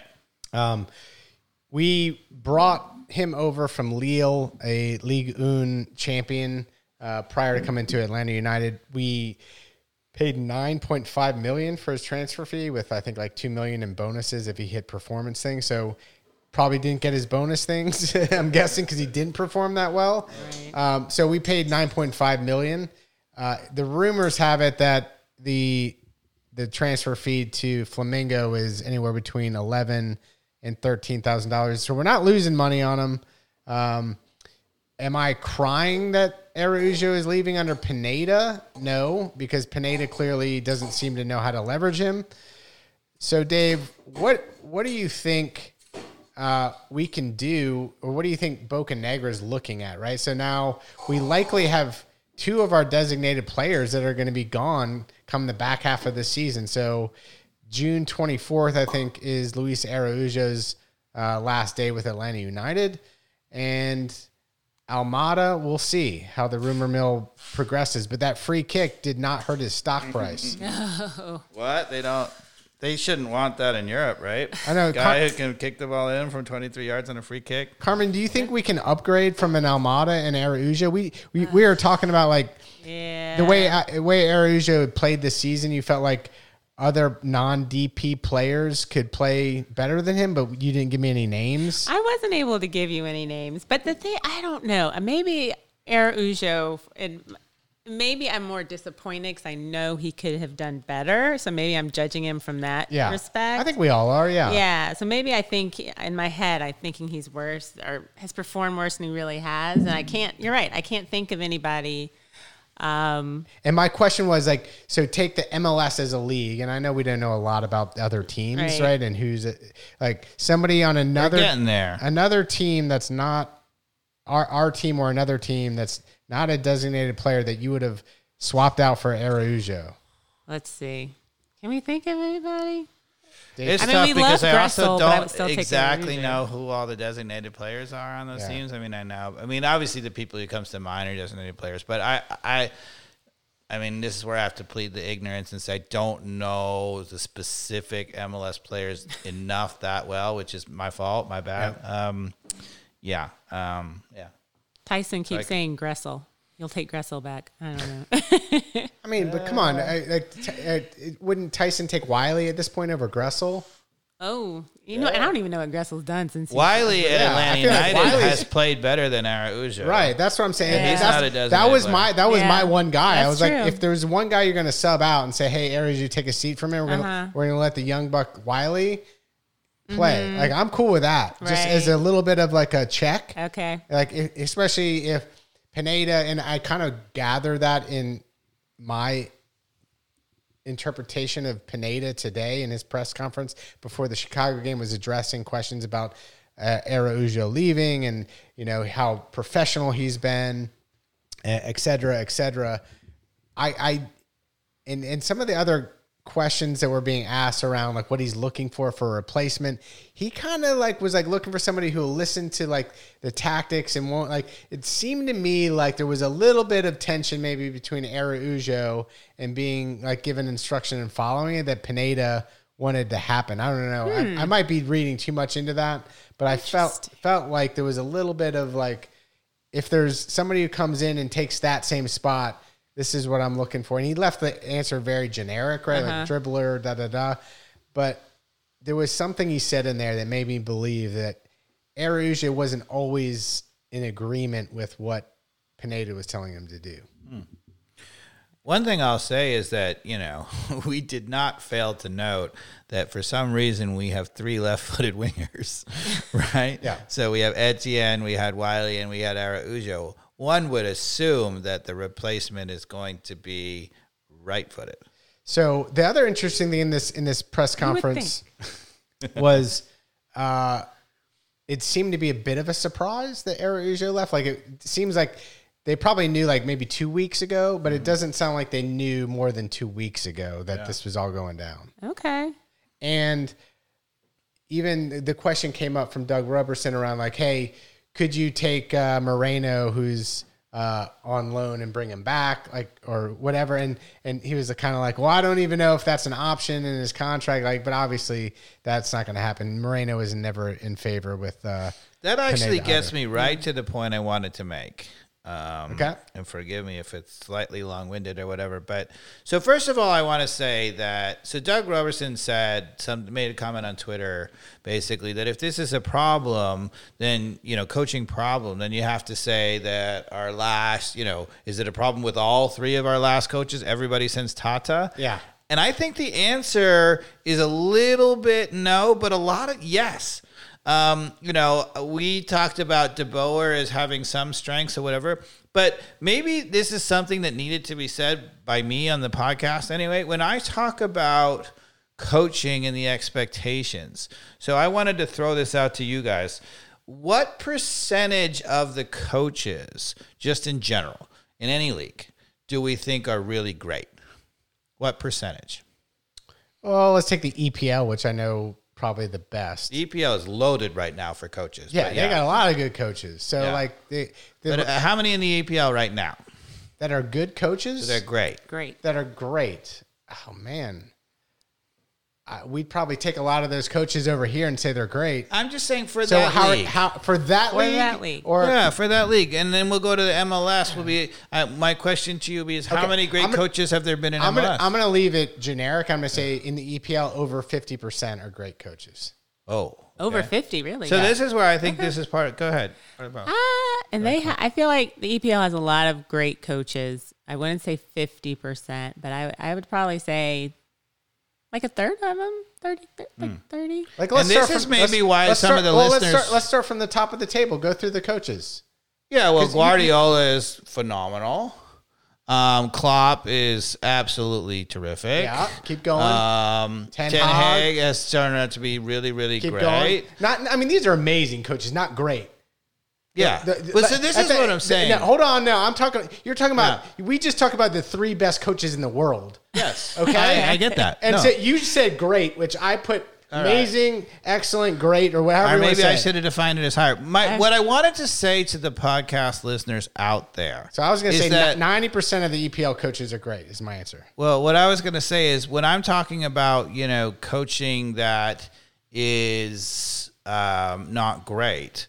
Right, I'm talking about a coach who, either, if you have a truly great coach, and what I think, then if they have a decent squad, that doesn't mean they're going to win the title, but that means with almost any squad, they can be close to the top 5 or whatever in their league. Okay. If you have a great coach and they have a good team, then they're really competing for the title year in and year out. Right, that's what I'm talking about, a great coach. And I've been talking about this a lot, and I realized that I hadn't really defined that. I kind of think the truly great coaches in general are like 10%. Right? Because if you so there are a lot of good coaches, right, who I would say with the right team could be, top half of the table, are unlikely to win a title. If you look at the number of coaches, obviously soccer is weird because there's only one champion of 20 teams, right? But if you look at the number of coaches that sort of ever win a title, it's pretty low, right? So if you want to, let's bring it back to Atlanta United, right? So Atlanta United has a very large pay, almost unlimited for MLS, pay scale, right? We can afford some of the best players, right? So you would say just based on money, which obviously money does not equal talent, but just based on money, you would say a great coach would have us every single season basically in the top 5, and a lot of seasons in the top 2 or 3. Okay, right? Fair. And so I would say the problem I've had is, how many of our coaches have done that? Right, Tata obviously, 2, and De Boer, right? He had us close, right? So, but if you look in the league, right? So if you look across the MLS, for example, right? How many coaches are consistently either at a terrible club and doing, quite well, being in the top half all the time, or who are consistently competing for a title? How many coaches? How many coaches have even won a title in MLS? And a lot of them have won more than one. Well, there's so much turnover too in MLS coaching these days too. So one thing I would point out, for example, like Bruce Arena, who a lot of people dog on or whatever, that guy is a great coach. If you look at his record in MLS, and people say, okay, he's had a lot of good teams to coach, but he won titles at DC United. He went to LA Galaxy, won multiple titles there in the MLS, and went to New England that has no pay scale whatsoever, right? It was a terrible whatever, and they won the league in his first year. They missed the playoffs last year, yes. And now with all these terrible players that they still have, where are they now? He's in second place, right? He took an absolutely atrocious team with no pay scale, right? And I actually think he made some terrible decisions. I don't know whether he made them or other people made them they brought in a bunch of U.S. veterans who were terrible. Why? But yet he's still at the top of the table. Why did Atlanta United shift away from the philosophy? I guess they got burnt with Heinze but even Heinze was not the greatest choice in terms of resume and finding a world-class coach. We get sold this hey, we want to be a world-class club. Yep. And we seem to reflect that with our designated player money, finding an Almada, right? Yes. Right. Why can't we find the Almada equivalent in a coach? Because there's no cap, right? Arthur can write the check.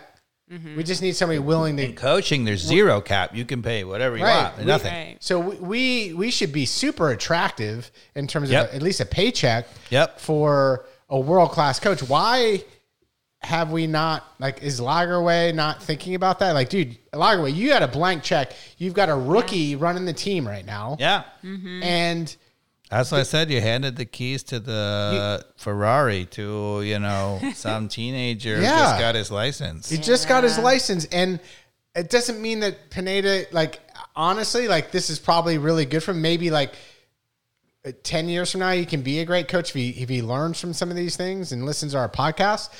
But why wouldn't we go out there and find an amazing coach that is going to come in and win, like an Ancelotti after he leaves Real Madrid this year? Well, so what I wanted to bring this back to actually where you started with the Araujo deal, right? Okay. Because I wanted to talk about a series of players who we have bought with our really unlimited funds, right? And I'm going to just throw them all out to begin with. There's Araujo, P.T. Martinez, Moreno, Barco, Almiron, Almada. Mm-hmm. Okay, those are 6 South American players that we paid a lot of money for, who came in with a lot of hype and who were good players, at some level, right? And if you look at them, so Almiron, obviously huge success, right? Was one of the best players we've ever had. And I thought the couple of years he was here was one of the best players in MLS every year, right? Obviously, now Almada is making a huge impression, and they're got Josef Martinez in that list. I didn't have Josef Martinez in the list because he wasn't like young coming from South America. He came back from Europe, but he was young. Yeah, so maybe you could put Josef Martinez on the list. Got to put Josef on that list. Sure. But what I would, and maybe Josef makes my case even more. So, if you look at those players, right? So you either have to argue that Almiron was amazing and the rest of them not so much. Or you got to kind of say that some coaches Tata was able to get something out of Almiron. And if you look at the series of coaches who have had PT, Moreno, Barco, Araujo, they have really underwhelmed all of them.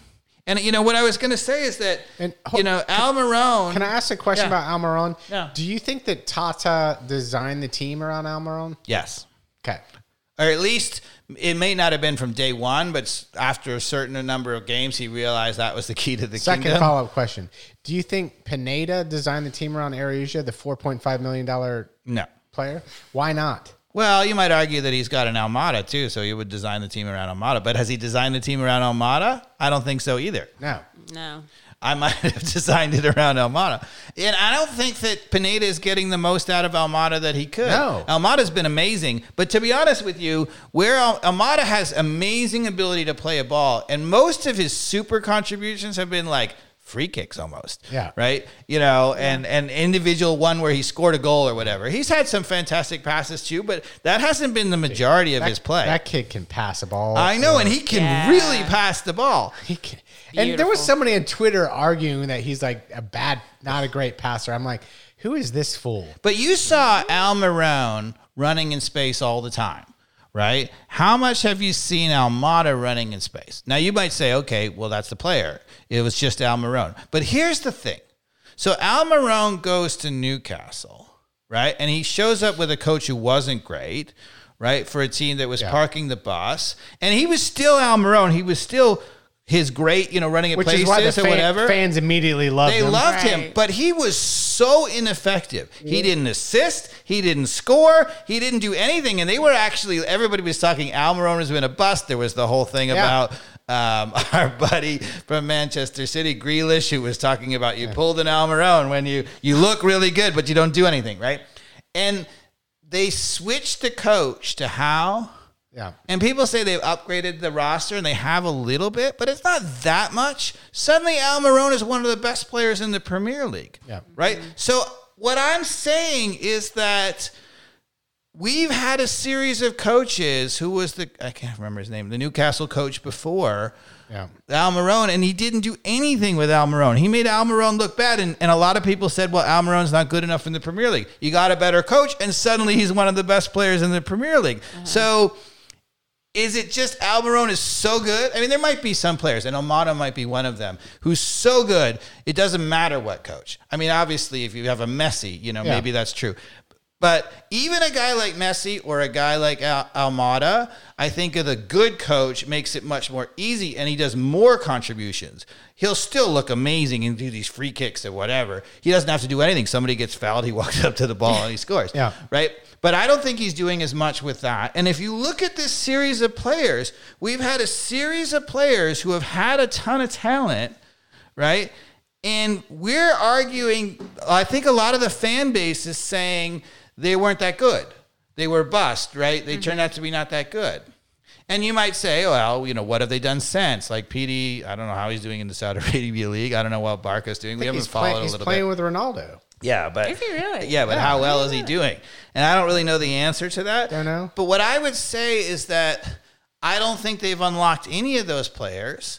And again, I'm being hypercritical, but I think there is a 10% of coaches who could have taken Moreno, PT, Barco, right, Araujo, and made them look like world beaters in MLS. I 100% agree. But I think I've been losing the podcast listeners on a little bit. Maybe is how good of a coach you have to be to do that. I think there are only a couple of coaches in the entire MLS who could do that, and most of them are more in the middle of the pack. That's my point too. Why doesn't Uncle Arthur in Lagerway convince Uncle Arthur, right? Because it's not Arthur doesn't care. He's like, he doesn't.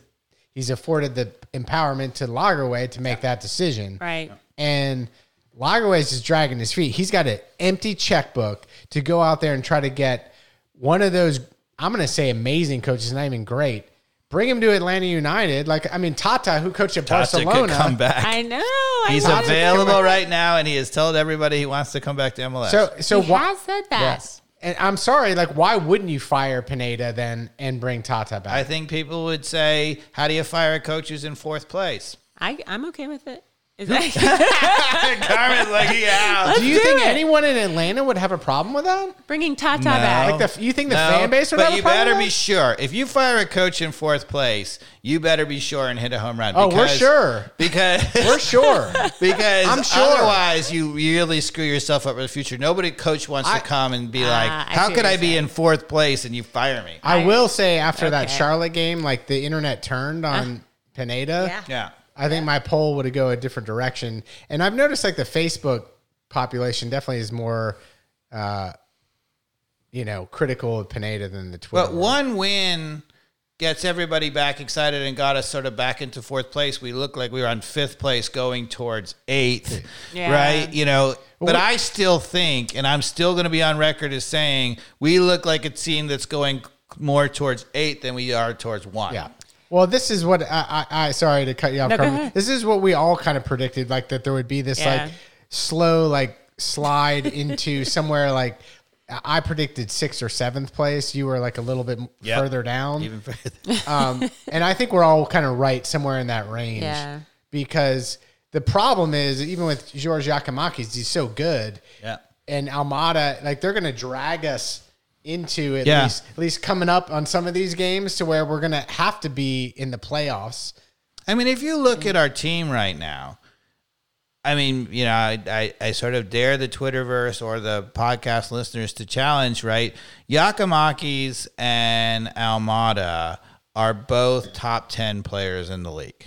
I'm going to put them right now both of them are in the top 5. Yeah, maybe even top 5. But even if they're only top 10, and I think Almada, is certainly top 5, and Giacomakis might be, but he might be more like top 10. He hasn't done it for long enough. But anyway, the bottom line is, if you have two attacking players who are that high rated, right? And you have also what many people would consider certainly a top 5 defender in the league in Miles Robinson, right? Honestly, with nothing else, right? With just a series of players around it or whatever, you should be kind of a top 5 team. And people say, oh yeah, we are number 4, but we haven't been, and I'm not sure we will be, right? I don't know. We have so much talent, and we have way more than that. If you look across the team, right, we've got a lot of talented players beyond that. I know people don't think certain players are really good, like Sosa in particular, but I think we have a very solid group, above average group beyond that. And then we have on top of that, the best defender or one of the top 5 defenders and 2 of the top 10 attackers. And if you have that, you should be kind of almost dominating, right? And that's not even including Araujo, who I thought he got nothing out of and could have been great. Yeah. Right. Yeah. Well, I will say the people on the chat have a coaching suggestion. Yeah. Okay. Somebody who could bring us to the level we should be. Both Elliot and Tyson suggested Coach Katz. Yeah, I love it. But yeah, I'm with you. I just feel like that's like the optimistic part of me. I'm like, we have the talent. We show these games where you have like Papa Giorgio and Almada doing his thing, and well, Araujo, but he's leaving. Yeah, and you get all this excitement, and then you just have, like you said, we have that kind of up and down. And come on, don't you all feel like those games are coming, right? Yeah, those down games are coming, especially when George Giacomakis gets another knack and he's out. Like the energy and the intensity is going to go down. Yeah. When George Giacomakis is not there, the intensity of the entire team goes down because you know who's going to play. Miguel Berry. Miguel Berry. That's the only idea he has. That's the only idea. And people would say we don't have a lot of depth. That's why we play Miguel Berry. But honestly, I think that's a lack of imagination because to me, I would have dropped Miguel Berry from the team. I don't say that very often, but he's not an MLS player. And I wouldn't have even, as I said to you before, we talked about, would you go with Chol as your main, backup guy? And I'm kind of like, not yet. I don't think he's ready to lead the line. I would have made a system where it would have been Wiley, Araujo, Etienne, all of them with Almada, and done an interchangeable, get the good talent on the field, and then Chol comes on as a change of pace. And you got to design it, but you're so stuck in your ways saying we have to have a prototypical striker. The thing is like Almada with Chol and Wiley, he's going to make those guys look so good. Because, they're like tackling Almada in the Colorado game because Colorado, again, is so bad. Mm-hmm. But even so, like, there's athletes on Colorado. And he was just going around to the point they're like literally grabbing his jersey, like just trying to stop that guy. Frustrating. Yeah. And there's no imagination, right? We've talked, I said it over and over, right? We have 2 really good defensive midfielders, Sosa and Ibarra. I think both of them are above average MLS players, maybe even way above average, right? Why he won't put them on the field at the same time is beyond me. Why? They were for a bit in this last game, weren't they? Nope, he replaced them. He will not do it. They have not been on the field at the same time ever. I don't think ever. Maybe you can correct me, but if it's happened, it was only for like minutes or something. But I've never seen it. It's because he considers both of them number 6s. Yes, and can't say no. Sosa's my true 6. Ibarra's my bruiser. Yes, unleash the Ibarra, right? Unleash the Ibarra. So hey, dude, like. Play that fringe of the red card. Get in there. Did you see that? He had a beautiful slide tackle in that last game. Yes, he did. That's the guy who can, like, you think Amar Sedic's going to have a slide tackle like that? Oh, no. Even in this game, where he brought on Ibarra right late, and I think Ibarra's had a knock, and that's why he wasn't starting, whatever.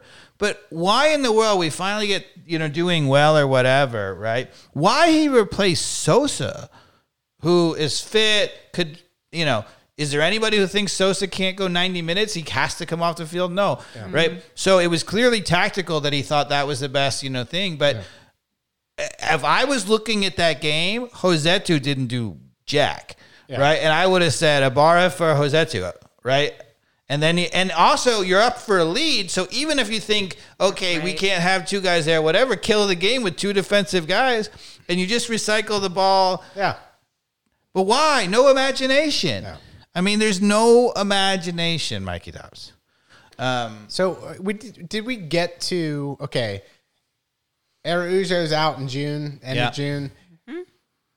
Possibility that Almada, what does this mean for our season, Dave? We got 2 open designated player spots. Are you bringing in like for like? What do you do? The interesting thing is that, I think there's a compact with the fans that says, look, we all expect us to be a selling club. We're fine with buying from South American talent, having them do amazingly and selling them onto Europe. What we did with Almiron, everybody expects, right? But I do not think for any minute that anybody expects us to do that in a season where we're currently 4th, right? So I think if you suddenly sell Araujo and you on top of that you sell Almada, we have a right to just be in absolute uproar. Because it's one thing if you say, all right, they're going to move on. That should be at the end of a season. So if I were in the club, and I am not, but I would have said, okay, if you get major offers for Almada, take it, right? You know, if you get a $30 million offer for him, whatever, take it. But it has to be a sellback that he stays through the end of the season. Yeah. Otherwise, you're making a mockery of the MLS. You're making a mockery of our team. You're saying that us having a chance to compete in the playoffs doesn't matter. Yeah. His personal fortune is bigger than the club. And I think his personal fortune or his career is super important. We should respect that at the end of the season. But how real are these rumors about Napoli? It's just one of many that are going to come. I think there's a lot of rumors, but I didn't expect us. The interesting thing was Araujo was bought as a 26-year-old, and we talked about it. When does a 26-year-old leave Europe in a Champions League team to come to MLS? So I thought he was coming here for the long run, right? Right. Because why move to the MLS unless I think he was. Stay? It just didn't work out. Yeah, but that's. And now, I think Miss Brazil might be pulling some strings too. That could be unhappy, whatever. But whether she's pulling some strings in that, let's say that's the whole thing, and it has nothing to do with the club, right? And let's say Pineda still wanted him. It still doesn't hide the fact that he got very little out of Araujo. Oh, yeah, totally. Mm-hmm. But, Dave, I still think there's a possibility we're going to have 2 designated player spots come July. If we suddenly get a right-footed winger, I mean, if you take our team and you say Wiley, who looks to me like a really, really good future American, major player, he's at the U20 World Cup right now, which is another reason why it's unconscionable. Like, I think he will be back by the time Araujo actually leaves, but that's why you can't. People say, "Oh, Araujo shouldn't play." It can't happen because Wiley's out. Yeah. So what are you going to do? But anyway, Wiley on one side. If you were to buy a really, really, really good right-footed winger to flank Almada and Papagiorgio, even with bad tactics, we could contend. And I felt like, for example, Frank de Boer was constantly, he was too far forward and then too far back. It was all constantly tinkering, and I didn't think he ever got it perfectly right. But he still, with all of that, had a penalty kick from Martinez from being in the final, and right? A really good long-range shot to have to get us out. So I wouldn't have said, would I consider De Boer a top 10% coach? No, I think De Boer would be slightly behind that. Yeah. A guy who could maybe occasionally win a title if he's got the right team, if he's in a club that has the most money and the best players. Yeah. I mean, obviously, if you go right now, if you take Pineda and you hand him Manchester City tomorrow, right? Do you have what would you predict would happen? I mean, they're going to win games still. Yeah, they're certainly going to win games still. Definitely going to win some wins. Right. I would say a mediocre coach, and I think Pineda is a mediocre coach. We hammer him because we're so frustrated because he could be great. We have a great team. I think he's mediocre, right? He's not awful. I've seen some really bad coaches like Frank Lampard, really bad coach.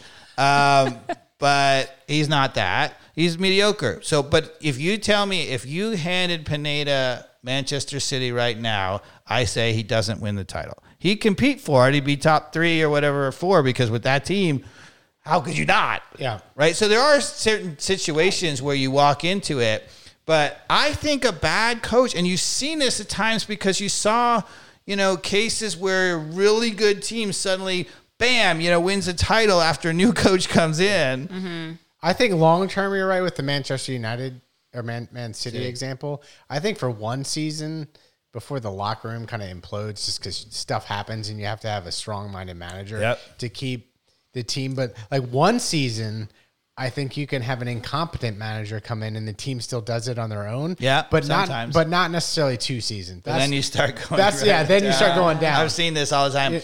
I've seen it. In college football is a classic example of this, right? So like the super one was Barry Switzer, who took over right at Oklahoma, right, and he won the national championship with the previous the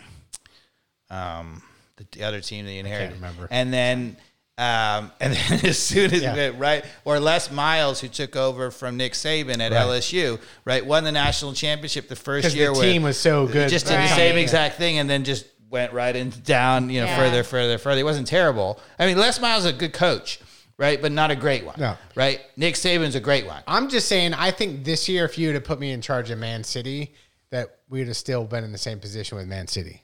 So my point being is I'd be a terrible coach, but I would just be like, guys, keep playing the way you're playing. You get out of the way. Get out of the way. You have to know when to get out of the way. Keep it simple. And if you did that with our Atlanta United team right now, and you just played a standard formation and whatever, then we would be top 2 team for sure. I think the talent means that we should be there. Certainly the payroll says that, but not just the payroll, because sometimes you have really overplayed players. But you saw it in the moments where we finally freed Araujo in this game. You're like, whoa, he just, like a Ferrari turns the keys and like gone. Saying, had he just from day one played him out on his natural left. Yes. I mean, have you ever, did you hear that Pineda was asked about that in the press conference? So in the last 10 minutes of the previous game against Charlotte, when it was all terrible, I think it was the Charlotte game, he switched Araujo over to the left and actually came back to life. He was terrific on the left. And so one of the reporters asked him, he said, with things not going well or whatever, would you consider switching him back over? And Pineda said, when things aren't going well, we want players to be comfortable, so we're putting him where he's comfortable, and that's why we're staying out there. Wow. Really? Yep, that's what he said. And by the way, at Lille, it wasn't like Araujo was scoring a bunch of goals. No, he was not. So, for Atlanta United fans to expect, Araujo, which I think that pressure was unduly put on him. Yeah. If you would have just said, hey, Araujo, here's what we want you to do. Don't try to be the hero of the league. Just come in on the left and terrorize people going down the left side and just whipping balls into the box to the point of just saying, hey, did you see how many balls just got whipped through the box and people and Barry's not finishing it? Yes. The problem is elsewhere, people. Crash the box and score. Well, it would have been last year, it would have been Josef Martinez, and this year it would have been Papa Giorgio for the most part, and they would have scored. Yeah, and they would have scored. Exactly. Guys that could put the ball in. Yeah, hell, even Juan Purata get up there at some point and bang in with a header with those crosses coming in. One thing we haven't talked about, but our big three, Miles Robinson, Juan Purata, and Papa Giorgio, all three of whom are really good in the air. And on corners, we look like we're going to score every third corner. I mean, if you watch our corners, I was counting them in the last game. Yeah, they're good. And almost every single time we have a corner, we get a ball going towards the goal. It doesn't mean it's a great one, but we win the header. Yeah. Right, if you win every single corner header, you're going to score. And what's interesting to your point about the stats of the in-swinger statistically being more, the ones I've seen work, because Brooks Lennon, what did I say? No, you're absolutely right on. Okay, Preach on.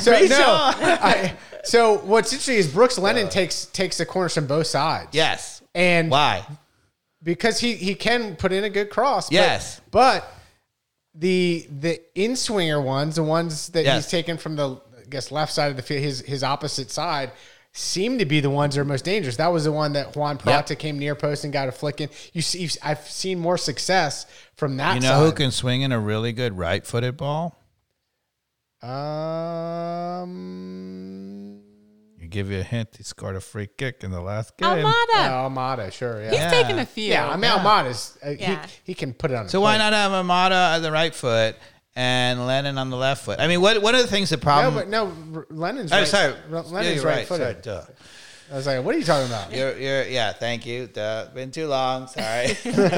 Mental. So who's fall apart. So what I would say, so Lennon on the right foot, and then on the left foot, why not have Araujo? Correct. Yes. Because he can really swing. That's what you meant to say. That's what I meant to say. But what I'm saying is that, I mean, the problem that people have with, particularly if it's an outside back doing it, is because if you do an in-swinger, so typically you don't play inverted outside backs. Did you ever see Araujo take corners? Like, to your point, for the in-swinger. No. He's got a fabulous cross. Yeah, he can whip a ball like you wouldn't believe. He was the only guy, to your point, like you're talking about. And he doesn't go attack a ball in the box. He's never going to score in a header. You've never seen him come close to scoring. So it's not like we need him in the box. I literally was having that. I was having that thought right before I said, I was like, in Araujo, he's never going to score. Never going to score. So you might as well have him get pushed off, and he's going to roll around and pull his shorts up and be like, never going to happen. That's not who he is. He's a race car. Let him take the corner kicks. Jesus. Yes, absolutely. I mean, the problem you typically have is it's usually a lot of times outside back taking him. And then in order to do that, you have to have your right back like Lennon go all the way to the left side. And then you have to switch for a few minutes. To me, is that a problem? You cannot have a professional player who's your left back who can't at least play on the right back for 5 minutes. Yeah. So what you do is you switch them. Lennon runs back to the left back for a few minutes, and then the moment there's just a stop ball, whatever, they switch again. Yeah. I mean, it's not that. It's not rocket science. All right. And if it's an Araujo, it doesn't even matter because he doesn't play defense anyway. So you switch him over, and he's just getting back like a normal player. Yeah, but they're already doing that with Lennon. Obviously, they realize his in-swingers from the far side are fine if Gutman's got to shift over and play right back. Araujo is inverted anyway, so he's just right on he comes back to his normal position. Yeah. He can just hang out and show no intensity for a couple of minutes and watch the play and then get involved when it matters. I like it. All right. We've been podcasting for a while now. Where are we at here? We are at about hour 50. Wow. Yeah. We've talked about it all. I don't know that we had a lot to talk about. I don't know that we need to go into European football. We may have to put I think we can. Yeah. Put a lid on that. But I do want to talk about the U.S. men's national team at some point in the next podcast. We've got a lot of movement over there. They're hiring Jesse Marsh. They are. Everybody knows that. That's what everybody said. But at least Jesse Marsh will have a forward to score, it looks like. So that's good. Yeah, the new kid. Yeah, so he's real good. So let's talk about that in the next podcast. We'll do a little U.S. soccer. Spoiler alert. We'll save it. And spoiler, there's a good player who's going to be a striker on a team that already has a ton of talent. All right, but do we have the coach to take advantage of it? Hey, by the way, everybody, if you're listening, thank you. Tell a friend. New jersey. ATL on fire jersey. ATL on fire jersey. Look at that. Thank you, everybody who got me this birthday gift. Have a good weekend, everybody. Thanks for listening. Take care, everybody. Bye, guys. Woo.